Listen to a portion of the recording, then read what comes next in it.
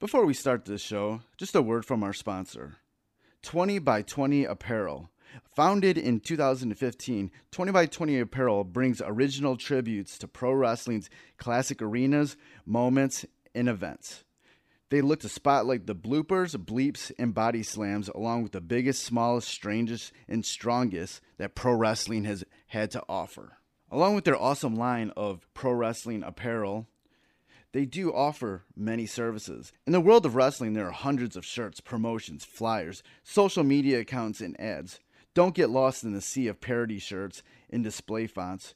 They can provide professional graphic design services at a reasonable price.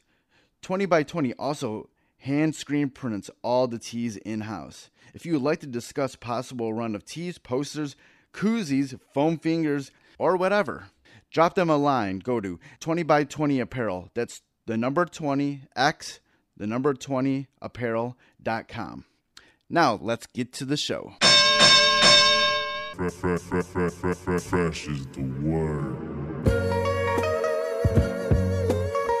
I'm Jim Duggan, got long wood for plenty hoes. I keep it fresher than fresh, but you already know. You suckers bummy, I'm money, I got a ton of flows. My weed loud like a motherfucking thunder roll. Your shit quiet like you ballin' on a budget though. We see your kicks and we laugh and yellin' what are those. You see me shining like a suit on puffy. You know my grindin' shit is too strong, buddy. That's why the dude call money. I be stuntin' like it's nothing at all. Cause it's nothing to me, it's probably something to y'all. Trying to smoke like me, then come and fuck with your dog. Got a closet full of kicks, you can't cop at the mall. And I'm fresher than the freshest, you can tell it's in my essence. Bitch, you see the way I'm rapping, yes I do this shit to death. I tell I'm running out of breath, I tell somebody cut a check. But either way you know it's fresh, and either way you know it's fresh. Fresh, we fresh. Fresh, goddammit, we fresh.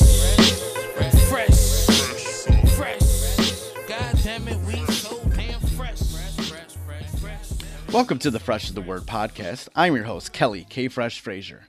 And on Fresh is the Word, we like to deliver wisdom through great stories from the minds of bright creatives of pop culture. Through those stories, we like to dissect the journey of our guests and present actionable lessons and advice for our listeners, no matter what career or avenue of artistry they pursue. And before we get into this episode, I want to give a shout out to Knox Money, Bang Belushi, and Foul Mouth for the theme music for Fresh is the Word. And if you would like to support the podcast, you can always go to freshisthepodcast.com and just share any of the links for any of the episodes on any of your social media platforms. And also, you can subscribe to Fresh is the Word pretty much anywhere that podcasts are streamed. And that includes Apple Podcast, Spotify, Stitcher Radio, pretty much everywhere. And please rate and review, especially on Apple Podcasts. It will definitely help out the show. If you want to contact me, you can always reach me by email at djkfresh@gmail.com. Or you can follow me on Twitter and Instagram at KFresh is the word, and on Facebook at facebook.com/KFresh. And you can also follow Fresh is the Word on Twitter at Fresh is the Word, and that's is with an IZ, Instagram at Fresh is the Word Podcast, and Facebook at facebook.com/Fresh is the Podcast. And this is episode 140. And this episode's guest is comic book artist and creator of Carnal Confessions, Sora Sung. Currently, Sung is running an already highly successful Kickstarter for Carnal Confessions, an illustrated prose project that she originally offered up for free online at carnalconfessions.com. But now she's making it available in print with all sorts of goodies. During our conversation, we talked about how Carnal Confessions came to be and her inspirations behind the characters, her creative beginnings, her audience, how personal relationships affected her projects, and much, much more. And before we get into this interview with Sora Sung, I just want to remind you that if you go to patreon.com/freshastheword, you can help me out a lot by pledging a little bit of pocket change each month to help with the costs of doing this podcast. As little as $1, you can help each month. And if you pledge $3, you can help me out more and you'll get all sorts of digital goodies, including the Patreon-only podcast episodes of interviews from my vaults. So that's patreon.com/fresh is the word. All right, let's get on to the interview with Sora Sung.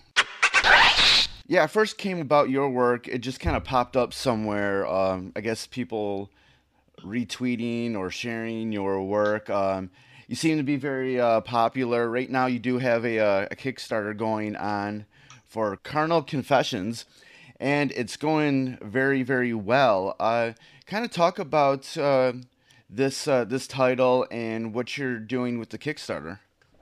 Well, Carnal Confessions is a story that I've been bringing around in my head since I was probably about 19, so it's been quite a while. I mean, it's been a long time developing. And I didn't always want to tell this story, but as I got older, I was like, okay, I think I have the wherewithal to do it. And also the market's changed where something like this is a little bit more acceptable. Believe it or not, I would not categorize the story as of yet to, I joke around saying that like, oh yeah, I'm a smut peddler, but it's actually not that. I'm a huge sci-fi nerd, so it's actually more of my love song to science fiction. And just framed within this kind of, bad girl way. And I'd always wanted to tell a story that was from the villain's perspective that was completely unapologetic. A lot of times stories end up turning the villains into anti-heroes or like, oh, they end up doing the good thing at the end of the day. But I was like, well, what about the villain that literally just nothing ever, their perspective doesn't necessarily change. They think that what they're doing is right, and therefore, why would they deviate from that? So like the moral code is different. And so anyhow, I had no idea how readers or my audience was going to respond to it. So I offered it up for free, chapter by chapter each month for a year. And then as my audience grew, I decided, okay, I'm going to throw it into a Kickstarter. And because it's illustrated prose, it's not necessarily a pure comic. I mean, you definitely get comic book length worth of artwork in it, but a lot of it is written word. And so I had no idea how that was going to do with my audience. And obviously they responded very well to it. So I'm very, very happy about that. Like you mentioned that maybe at another time, people might not be open towards a story like this. What do you feel like changed? Well, I mean, it's, well, for one, I definitely, and I talk about this pretty openly, I thought when I was first going to do this story, I was like, well, this will be an easy sell for guys because it's a hot blonde in a, pseudo dominatrix outfit, and who doesn't love that? But I actually thought it was going to be a harder sell for women. And what I found was the way that I wrote Carnal, I kind of turned her accidentally into a female power fantasy. And so the industry as a whole is much more female friendly now than it was when I first started this industry in 2007. And I mean, I was like 20 years old and didn't know anything, but so the industry as a whole is more female friendly. I mean, there's room to improve, but we are definitely more friendly now. And I think women are hungry for something like that. And this is kind of a perspective that I wouldn't say it hasn't ever been told before. I just think the nature in which I'm telling it hasn't been told before. So I think that culturally, women are a little bit more empowered to enjoy the things they want to enjoy unapologetically. And then also sex is less of a taboo now. So having a character named Carnal Sin, it's like, obviously there's going to be some, at the very least, sexual innuendo in there. So I think people are much more open to it now. And plus, I do have to say, I mean, things like, because obviously there's definitely like a bit of a kink bondage theme to her, and that's going to come into play much stronger in the next arc. But I'm resting on the shoulder, or I'm standing on the shoulders of the people who came before me. So including like the Sajiks and their Sunstone over at Top Cow, and even I don't want to be insulting, but the less than accurate 50 Shades of Grey. So I try not to be disparaging. So, but yeah. So I think that the atmosphere has changed for this. This character, this story, how do you feel like it's empowering to women? Why did the women kind of get attracted to the story? Well, for one is that I definitely made it so that she, I mean, in the little trailer video that I do for the thing, it's pretty accurate. She is a boss bitch lady, and she doesn't care, and she makes really kind of normally if men were to make those decisions, be it in real life or entertainment, then it's not seen as something egregious, but because it's a woman doing all of a sudden, it's scandalous. And so she doesn't give a shit. She has no shame in her physical form. She doesn't have any shame in the power that she wants and craves.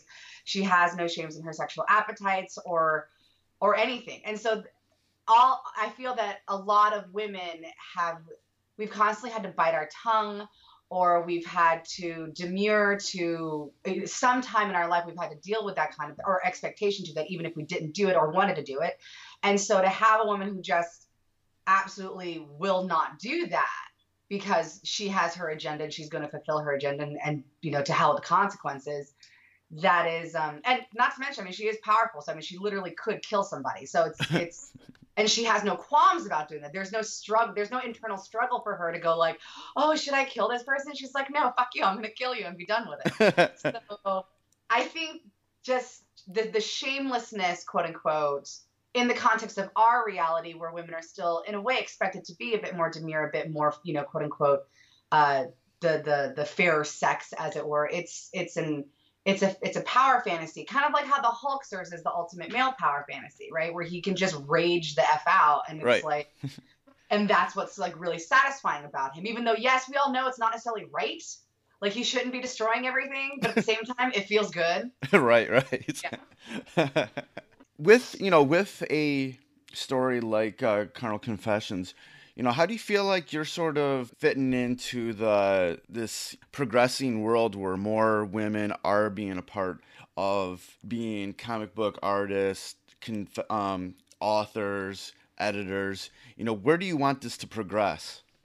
Well, I mean, I personally don't necessarily have a quote unquote female agenda. Like I said, Carnal was kind of an accident in the sense that I just happened to write it that way, and I didn't even think about it. It wasn't until my beta readers actually started talking to me about how, it was coming off to them, and I was like, oh, oops, like it.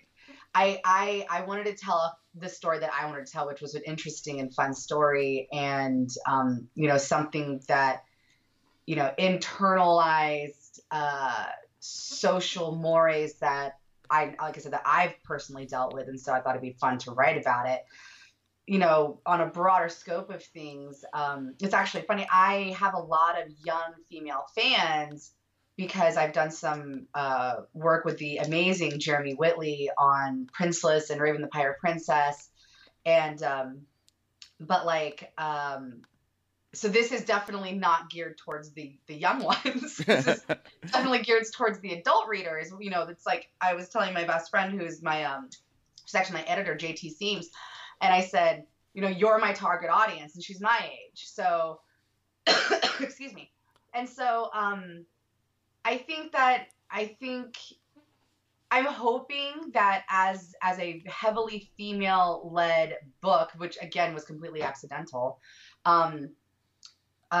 because I'm a woman, Kate Colors is a woman, JT Seams is a woman, obviously, and Ghostcliff is actually having a woman. She's going to be the one who's going to be formatting this.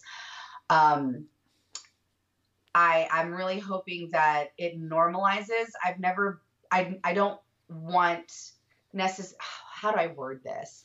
I don't necessarily want it to be an agenda-driven thing, but if something were to come out of it, then it's like, oh, women can talk about sex too, and it's totally fine, and we don't have to hyper-explain ourselves or anything. Like there's no reason for us to explain. We can just express, if that makes any sense. No, it totally does. The story behind how this kind of came about, like you saying, it's basically just something you worked on, but it was like an accident that it kind of flourished. That is basically, normalizing it, that there wasn't any sort of big agenda that you had in your head. It was just a story you wanted to tell, and it happened. What when it comes to this character, she's a villain, and as it says on your Kickstarter, no apologies, no shame, no mercy. This is her story. How do you feel like this? Is there any ways that this character sort of is parallel to anything in real life, in real society right now? Um, I mean, God, that's a good question. Um, excuse me. Well, I would argue that women as a whole, sociologically, have been baring their teeth more. I wouldn't necessarily call them villainous, and um, but they have been baring their teeth more. Like I said, socially, politically, creatively, and so I guess you can make that parallel. But really, I literally, I remember some, I won't drop names or anything, but I had an editor ask me years ago, like literally I was 21, and what is the story that you want to tell? And I said, I want to tell the story of a villain, like about the villains unapologetically, blah, blah, blah, blah. And so that was, over a decade ago. So I don't know if this is necessarily something that's paralleling right now or like inspired by. It's just something that I decided that I think, everybody has such a love affair with villains, myself included. Some of my favorite some of my favorite characters are technically villains, especially in the, Gotham Batman universe. So like, and most of the fans that I've talked to, they've shared that same sentiment with me. Like they love diving into what makes that person tick and why are they this way and blah, blah, blah, blah. So I figured that this was a risk worth taking to see whether or not it would pan out and work.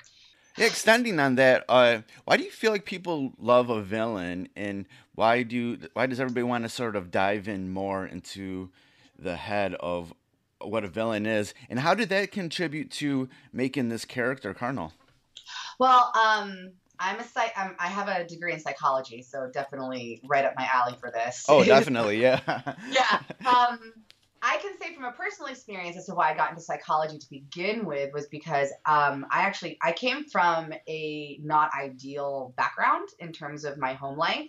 And so when I was very young, I desperately wanted to understand why stuff was happening in my family. And so that's how I got interested in psychology, and I studied it, avidly from the age of basically 11 on. And I think there's an inherent desire for people to understand how other people tick. And when people are quote unquote abnormal, then they become more fascinating. That's why people are fascinated with, serial killers, and why true crimes or, true crime documentaries and things like that are so intriguing, because you're like, what was it that made them messed them up so bad that they are this vehemently against the norm? Because I think all of us are against the norm in our own ways, in small ways. Yeah. But we're not like off the deep end. You look at that new trailer for the Joker movie and everyone's intrigued, going, okay, obviously they got like a Norman Bates thing going on, like what's happening. And that's what's intriguing, is because we all need an explanation. Humans all suffer from a desire to categorize. So in psychology, there's a thing called schemas. And when you don't know what something is, you desperately try to fit it into a box that you know exists. So if you've never seen a bear, but you see a giant dog, you might, but you've seen big dogs, you might look at a bear and say, oh my God, that's a big dog, instead of thinking it's a bear, because you don't know any better. So to understand, the psychotic, to understand the abnormal would, it gives a sense of comfort to us to be able to say, okay, we can box that up. We know what it is. We know what causes that. And I think that's people's fascination with villains. Plus, I personally believe, just on a creative level and a fan level, is that villains tend to be more interesting for me because they are able to walk the moral line as they see fit, whereas a hero is forced to stick on that line to maintain being a hero. Kind of going back, what kind of a kid were you, and when did you first start getting into, wanting to be a creative person? Well, I had an older sister and an older brother, and my sister was definitely very creative. My mother was also an artist. So in terms of storytelling, it started pretty young, just on a vague level. On a more in-depth level, I actually was I was a tabletop role player and then a live action role player when I was like 12, 13, 14, somewhere around there. Well, in that age range. And I also played text-based RPGs. So I was constantly writing characters and telling stories and playing video games where I would tell stories in the video games. Professionally, it didn't really start until initially when I got into comics, it was because I was playing a video game that was based on superheroes. And then I happened to stumble across the Top Cow website because Top Cow was publishing the City Heroes comic book at the time. And I think David Nakayama was doing covers for it. I don't remember. I could be wrong about that. But anyhow, I didn't know anything about comics beyond I knew the X-Men. I'd watched the cartoons and I had read some comic books when I was much younger, but I had drifted away from it and turned more into a gamer. And then I got back into comic books when I was about 18 years old. And then and I was like, oh my God, I want to be able to draw like this. I saw artwork from Michael Turner and Mark Silvestri, and I was like, holy crap, this is amazing. And then I just thought I wanted to draw comics for a long time until I had my first mentor, Bob Layton. And, you know, he taught me a million things. And one of the things that he taught me is that as an artist, we are a slave to the story. And so that really put the sense of storytelling on a higher pedestal for me. That was very much drilled into me that storytelling and telling stories is what this medium is about. It's not just about pretty artwork. It's not just about, you know, the pinups and whatever. So there has to be good, juicy content attached to whatever artwork that you have. And I think, so I was probably about 20 years old when I was like, okay, I really want to take this onto the next level. Yeah, you mentioned about having a mentor, and that's been something I've been very interested in that topic recently. What do you think makes a good mentor for you? That's a loaded question. Excuse me. Well, I mean, I was very much. I think I was one of the last, maybe not the last, but one of the last people to have a traditional comic book mentor apprentice relationship, in the sense that it's not really done that way anymore. As far as I know, I don't know. I've not heard of anybody really even having art assistants anymore, not unless they're working in a studio and they happen to have somebody there as their assistant. But one, nobody really works in studios anymore. Everyone works from home. So it used to be the norm that you would pass on your knowledge to somebody, you know, who had the skills that you were developing, and you would introduce them to people. You know, that was the payoff. You got a little bit of money and you got all this teaching. You would help them save time, and then they would use their vast network of professional establishment to introduce you to editors and to publishers and blah blah blah. And that's how it used to be done, and how a lot of my initial network was done. But so now, I guess not so much, because the internet has completely changed the scope of the industry. I mean, we have amazing artists, you know, in freaking Singapore who've never, you know, left their house, who are like, you know, huge big name artists now and writers. So I think for me at this point, not only did I get a lot of art guidance as I was younger, but I also got a lot of business guidance because my mentors were all publishers, which was awesome actually. And they were all previous editors as well as well as being artists. So I think I'd still want more of, if I were to have a mentor right now, I would still want more of a business side, mentorship than anything else. Because, you know, it's one thing I tell young women who come up to me at cons and they talk to me like, I really want to be an artist. What do I do? And I tell them, I said, listen, you will always become a better artist if you just keep drawing every day. No matter what, you will force yourself into improvement. You can find all the tips and tricks and whatever with tutorials, either for free or with a Patreon online. I'm like, you have access to that kind of skill development now. What you really need to take are business courses. So I tell them, I was like, when you go to college, take business, take marketing, learn how to market yourself, learn how to run a business, because you are running yourself as a business. So that's what I would recommend as being a really good mentor, I guess. Yeah, extending upon that, you know, right now, as we do this interview, you have over 500 backers for your Kickstarter, and it's it's gone super well. How do you feel like you were able to garner this sort of community for your work? I'm still floored, honestly. Like, we were at my manager and I were at C2E2, days before we launched this Kickstarter, and everyone kept asking us, "Oh, are you excited?" And we were like, "Well, we're nervous." And I was like, "I have no idea how this is going to go." I thought, okay, I think I'm confident that I can raise, the initial $5,000 just to publish the damn thing. I was like, that doesn't seem crazy to me. And I was like, anything beyond that, I have no idea. So to be at, I think we're at what, 42 now, almost at 43. Yeah. To be at $42,000 is a little, it's overwhelming because I genuinely wasn't expecting it. Like, I mean, I have friends who are sitting there, "Oh, you'll make, blah, blah, blah, you'll blow past this." And I'm just like, yeah, okay, you have no idea. Because as I said earlier, I mean, this whole format was a gamble for me. I thought people might balk at the idea that this was, mostly prose with artwork interspersed into it, but people seem to be very gung-ho about it. And I mean, we didn't fly blindly into the night. We definitely consulted with some of the great Kickstarter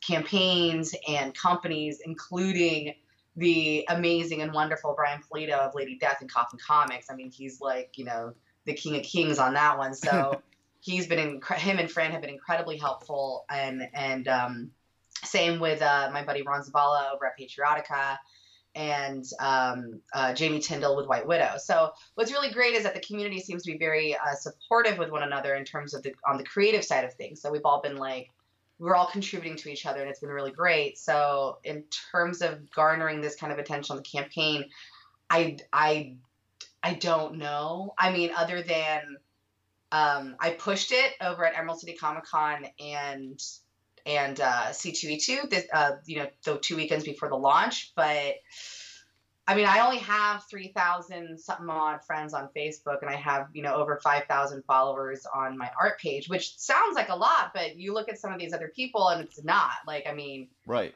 Some of my artist friends have, 18, 25 plus thousand followers, and I'm like, I don't have that. So, I like to think that it's because it's a cool concept. It's not really been done or championed before. I have no idea. I honestly couldn't tell you, other than I have an amazing apparatus of creative friends who they all shared it, and they contributed their artwork, they contributed their expertise, and then they shared it across their network, and that really has helped a lot. So that's all I could think of. Yeah, there is a new thing, kind of a new concept that's been coming out lately, where you mentioned that you only have like a few thousand followers on your social medias. There's been this idea that there's people who have like tens of thousands, even hundreds of thousands, but they don't really have any influence with their social media, where you have these people who have only like a few thousand, but they know everybody that follows them are like sort of diehard people. Right. And they're like called like micro influencers. So it sounds like, everything you've been saying with, when you put out this story, for free, people, kind of gravitated towards it, and they came over for the Kickstarter. How do you feel? Is there a way that you've been able to, do you feel like, connect personally with your audience that maybe lend itself to the success of this whole journey with this story? Well, I mean, on a basic level, there is, there's the marketing side of an artist, of a creator. And I listen to I can't necessarily call them mentors because I'm not in a actual mentoring relationship with them, but I do like to listen to people who come before me. And so there are certain things, for example, like I personally have no problem with nudity on a book, for example, or nudity in a book, and there is nudity in this book. Yeah. But one thing that J. Scott Campbell, who's awesome, everyone knows who he is. We were at a dinner one time and we were discussing work, just business in general, and he threw out the line about you got to keep things PG-13. because if you keep things PG-13, then you're going to have a broader audience. So most people tend to not really care about in context nudity when you're in the book or story itself, or even sex, for that example. But some people do balk at, quote unquote, the nudie covers kind of thing. I personally don't care, and I love drawing nudity and would have no problem doing it. But it's like, it's the marketability aspect of it for me and for what I want to do, and so there's things like that, and then there's also what was the other thing that they said? Oh man, I'm totally blanking on the second one, and it was from Brian nonetheless. Anyways, but yeah, so there's certain parts of how I'm approaching it. So fans will come up to me a lot of times and they'll say, "I love the way that you draw sexy women because you draw them. They don't look gross, quote unquote." And I'm like, okay, and they expand on that. And these are coming from women, and they're coming from men and gay men and whatever. Is that sexuality doesn't have to be pornographic. Yeah. And I'm not saying that, and by no means am I saying, like, I will actually use Lady Death as an example of where sexuality is not pornographic and where sexuality is part of the character, and it works very, very well for her, and it's empowering and sexy and wonderful. But there is a certain style of sexiness where it lends away from sensuality into, kind of porn, and which is fine, to each their own. It's just that that's not marketable across the board. That's not keeping things open to everybody, right? So men can like, straight men can like a sensual figure, and so can women, gay or otherwise. Women can both like that as well. Whereas if it's pornographic, culturally, I feel like a lot of times the general swath of women are going to be a little turned off to it, just because it's like, oh, it's a little too what's the word, crass or blunt. It's not insinuating. I don't know. So I think keeping things accessible has helped, and I try to respond to everybody. Is my rule of thumb. Like on social media, I don't always get to it, but like even on like my birthday, how you get hundreds of birthday wishes. I just couldn't do it this year because I was driving home from Chicago, but every year I try to literally respond to every single person, just because I have no idea what I could potentially mean to somebody. Right. And so I want to make sure that I always have my best face forward. So Jim Steranko told my mentor, who told me years ago, you need to dress well at a con.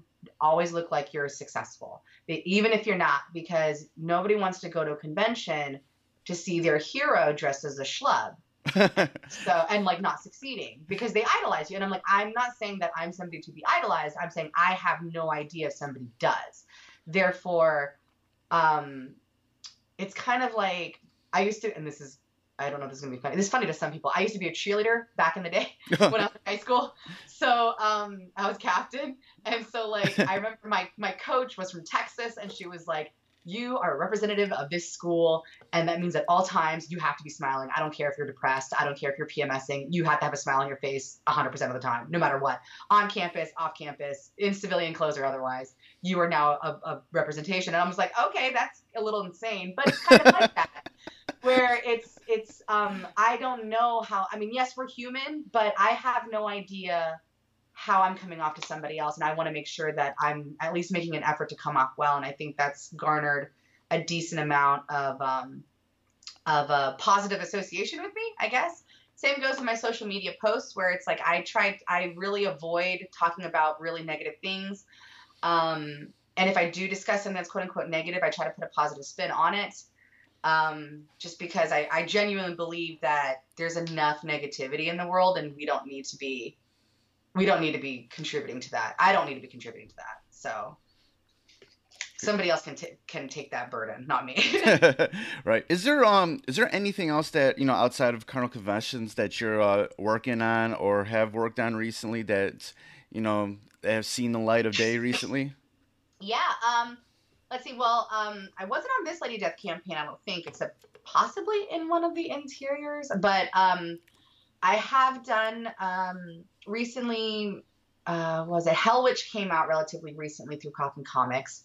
Also, I'm a current series that's being published by Action Lab called The Null Fairies, written by Chad Ciccone. Ciccone? I never know. I think it is Ciccone. I think he corrected me, but that's like the proper way to say it. But Chad Ciccone's written it and drawn it, and I did the beat covers for the books. And there's going to be 6 issues in this first run, and the whole thing was like, depending on how it went, they were going to do more. So it looks like it's doing well, so that's exciting. But I think issue 3 is coming out this month. Maybe today's what, the 5th? It might have already come out. It might be next week. I'm not sure. But the 3rd issue is coming out, so that'll be out. And there's another Kickstarter that's going to be launching on April, I think the 18th, but that's sometime around that area, like plus or minus 2 days. During International Princess Week, I did all the character art for a card game called Charmed and Dangerous.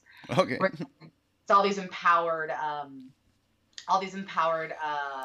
fairy tale princesses where it's a cooperative game, and you get to battle all the evil villains and whatever. But that one is, I think that one's going to do really, really well. It's by Third World Studios, and my friend David Rodriguez approached me about it to start on a couple years ago. All the colors are by Sanju Nivingune. I have no idea, Sanju, if I said your name wrong just then. Please don't hate me.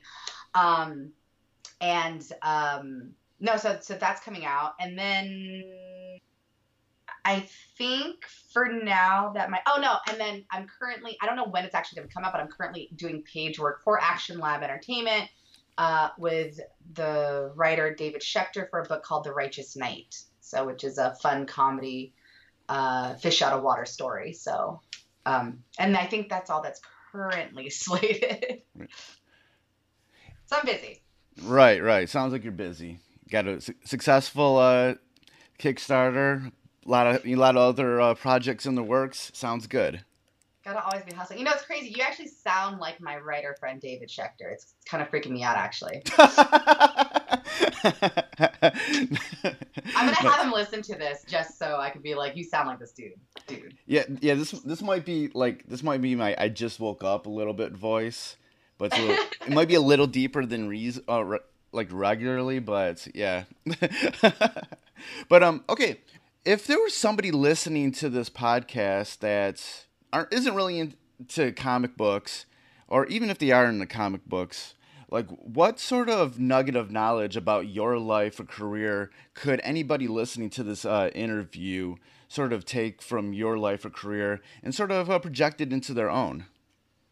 Well, I started into comics when I was pretty young. I was 20, and then I took my opportunities for granted. I was young. I didn't understand. Like, I just didn't. I was just, I always say I was a 22-year-old fucktard is always usually what I end up saying. And then I left comics, and I didn't come back until 2016. I was still in my 20s, but I was like 29, I think.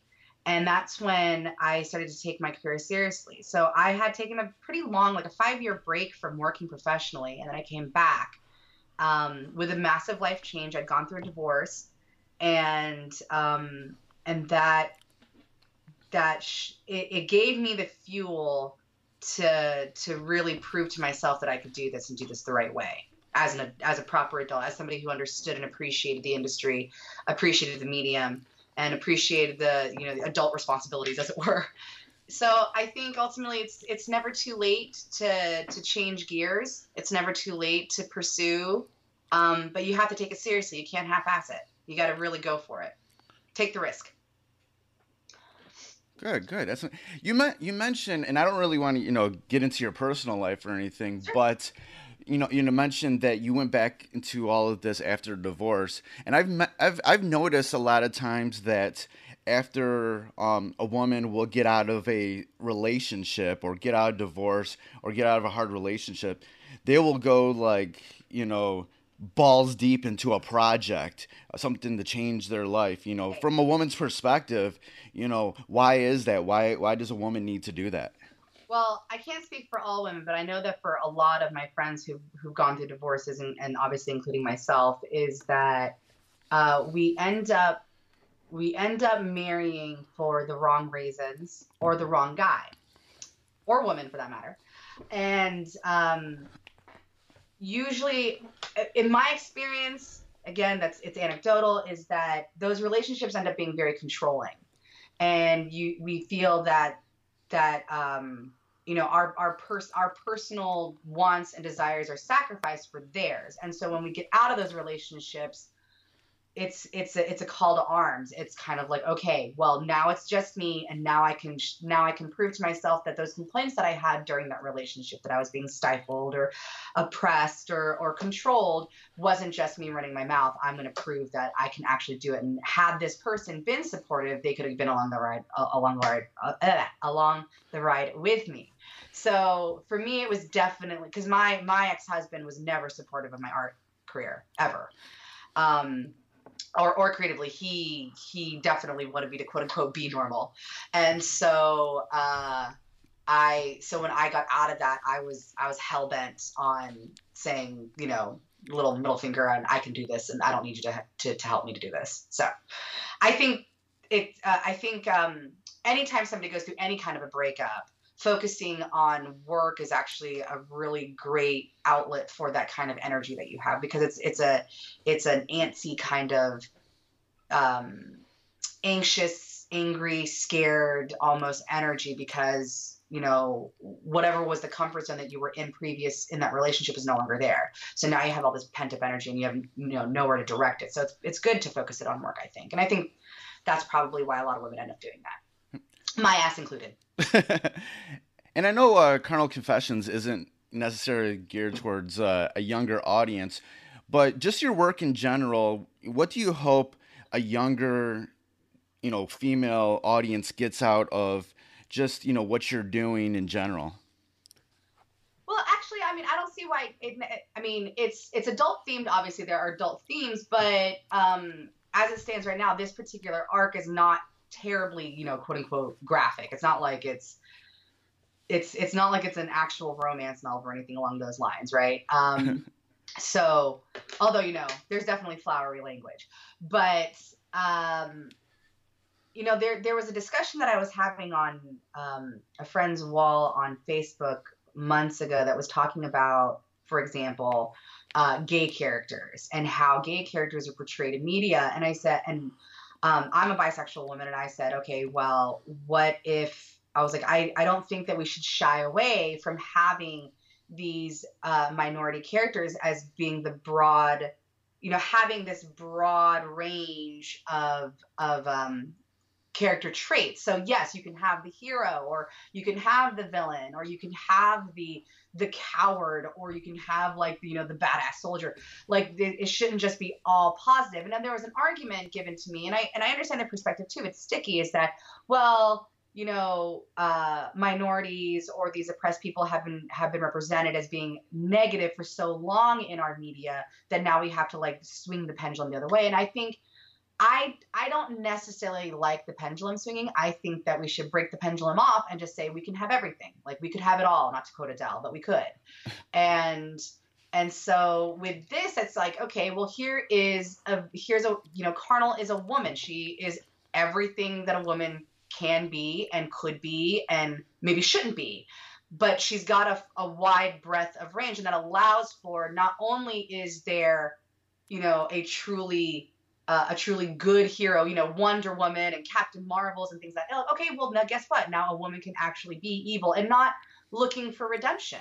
There can it's almost like how Harley Quinn used to be, in the sense that she was messed up and deranged, and she wasn't necessarily doing it for any kind of redemption purposes, right? She had her own selfish reasons. And I think that it's okay for women to be selfish. And if young women want to look at this and they say, we can have a broad range of expression, we can have everything. We don't have to be just Wonder Woman or just Batgirl or just Jean Grey or whatever, right? It's you are allowed to express yourself in the range of people.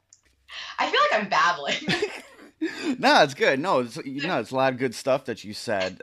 I always like to end my interviews with the same question, and I gave it to you ahead of time to think about. Yeah. Who is somebody that's been a part of your life or career that I could realistically interview for this podcast that would have some good stories or lessons to talk about? Vince Hernandez, editor-in-chief of Aspen Comics. and he is a very, very dear friend of mine. I've known him since almost the beginning of my career. I think the first time I talked to him was 2008, and we were on MySpace. Like, that's how old it was. And then I actually ended up moving out to LA for unrelated reasons and actually got to meet him, and we used to hang out. He's really great. He's very freaking accomplished. He's now also writing the new Zombie Tramp for Action Lab. And he's writing Fathom now, the lead book for Aspen Comics. And but just he's a really great guy, very honest, very upfront. I admire him. I've listened to him give me advice constantly, and he'd be somebody that I think would be worthwhile for you to interview because he's an editor and a writer. So it's like he's got, he's running people's books, but also running his own books creatively. So there's a business side and a creative side to it, and I think that'd be worthwhile for your listeners. And he will be launching his own Kickstarter for his own book, Syria Underworld Pimp Hustler, in June, I believe. I think it's June. I want to say June, like June 18th. I think that is because it's his birthday. So. Awesome. That was good recommendation. Before we get out of here, do you want to say any more information about the Kickstarter that's currently going? No, I mean, if you're gonna have links or whatever, but if you go to www.carnal, spelled with a K, confessions.com, it'll link to the Kickstarter as well. Please pledge. There's a lot of more goodies coming around, and I can't wait to dive into the next arc, which I will be publishing in the same format. The first chunk of that book will be free online at carnalconfessions.com, but I won't be releasing it until after fulfillment of this Kickstarter because I don't want to spoil the story for people. All right, and then where can people go online to follow what you're up to? If you go to my website, sorasum.com, and I'm sure you'll have links or whatever on your thingy, sorasum.com, or if you go to any of the social media, I'm just at sorasum. So that was my interview with Sora Song. Links to where you can follow Sora Song and the Kickstarter for Carnal Confessions are in the show notes for this episode at freshthepodcast.com. Another episode in the books. Thank you for listening. Like always, goodbye and good night. Fresh is the word.